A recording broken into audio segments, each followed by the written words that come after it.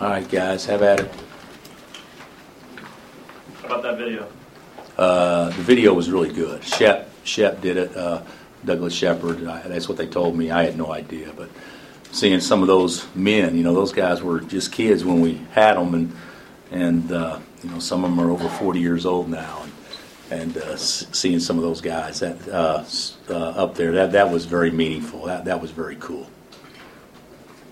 You guys do a good job of, do you think they do a good job of just taking the three when it's there, and it's been there a lot lately, so they're taking it? Yeah, I think so. I think that, the last two teams we played, and I think Long Beach may have played some too. Stanford didn't. Don't get me wrong, Stanford didn't. But I think before that was Long Beach, and maybe before that, maybe Asheville. We made a lot of threes. I think they played a lot of zone, though.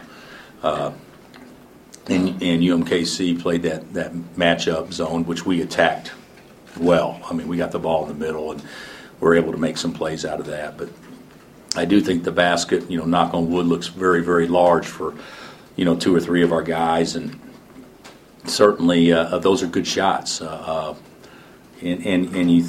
Devontae and Frank, I mean, they combined to shoot 15 threes. I mean, that's a pretty high number, but that's not ridiculous. But what's ridiculous, you make 12 of the 15. I mean, you just don't see guys shoot the ball like that often. But do you have a relationship with Kareem, and Yeah. did anything stick out to you about their team? Well, I think that their strength.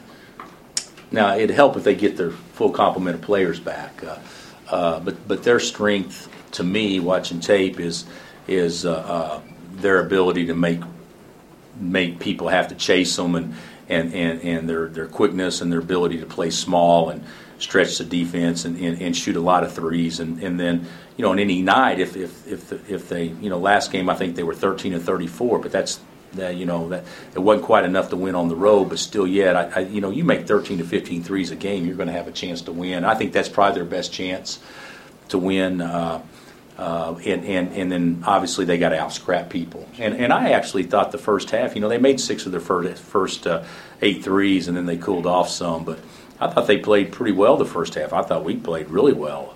But the second half, I think that we got off to a good start, and it kind of, I don't know if it broke their spirit a little bit, but they didn't respond probably the way that Kareem would like for them to. But I actually think this is the best team he's had since he's been there. Yeah, 30 points in 31 minutes for Frank. Can you just put into perspective how well he's playing right now? Yeah, he's playing about as well as anybody. And you know what? The 30 and 31, that doesn't mean anything to me. What would mean something to me is 30 on 14 shots. I mean, that's hard to do when you don't shoot free throws. I mean, you only make 2 points from the free throw line. So, yeah, he's playing about as well as anybody statistically in the country right now. Kind of to that, I think he's had 5 games this year with 20 points, but also 60% shooting from the field. Have you really seen a stretch of that efficiency go on longer than 5 or 6 games? Well, I think the law of averages sometimes prevail, and you're not going to shoot it great every game, but the young man has really, really worked on his shot, and it's a quicker release, and he's doing a lot of things, and the basket's large to him right now, but Frank's value isn't shooting the basketball. His value is his toughness and leadership and those sorts of things, but right now we're fortunate because we're getting both. Another complete effort from Josh. You kind of wanted to talk about getting more involved yesterday. Do you feel happy with how you? I thought his Josh's best game since he's been here. I thought he did everything. If guys could catch the ball and finish, he'd have 8 or 9 assists instead of 5, but he rebounded the ball better than anybody has at any point in time this year, offensively, and certainly inside the zone, he makes the game so much easier for everybody else. You mentioned his versatility before, but do you keep seeing something maybe new out of him every game? He's just now starting to get it. I mean, I still think his best ball is down the road as he gets more comfortable. We got to figure out a way to post him more. He's got to shoot his free throws better. He needs to get where he probably is stretching the defense a little bit better and doing some things. But I mean, blocking shots, altering, rebounding, pitching ahead in transition, making the game easier for others. I mean, he's about as good as I've seen. And inside his zone, I told him he was good in there, but he's got a long ways to go before he's as good as Julian Wright inside the zone. He's the best, and I tell you what, he's not far off of it, if he's not already there. Every time we talk to him, he talks about offensive rebounding.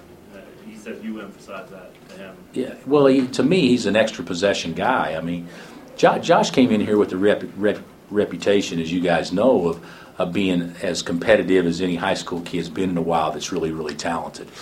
And I think part of the competitiveness is shown by the extra possessions, rebounding, those. And I don't think he was doing a great job of that, but here of late, he's really started to rebound the ball.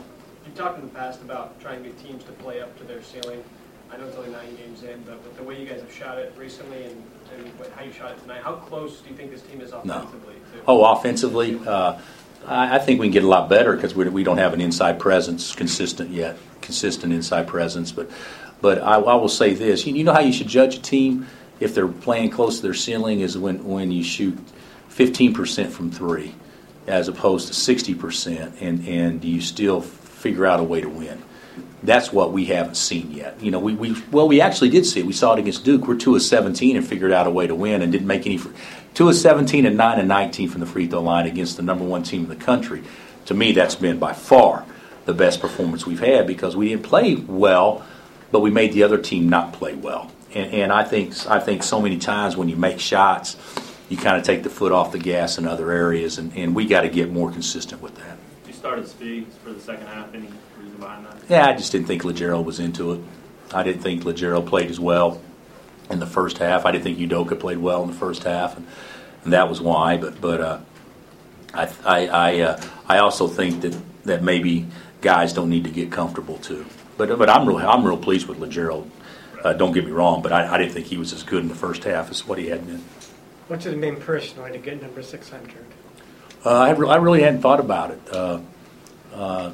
We've coached to get that many wins, which in the big scheme of things, it's not a milestone because there's so many guys that got more than that. But it's a pretty significant number.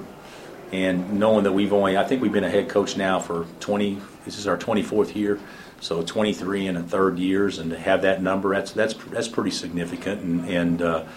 But what's significant to me more than anything is to see those guys up on the video board and how many players that my family, Cindy and Lauren and Tyler, have seen come through.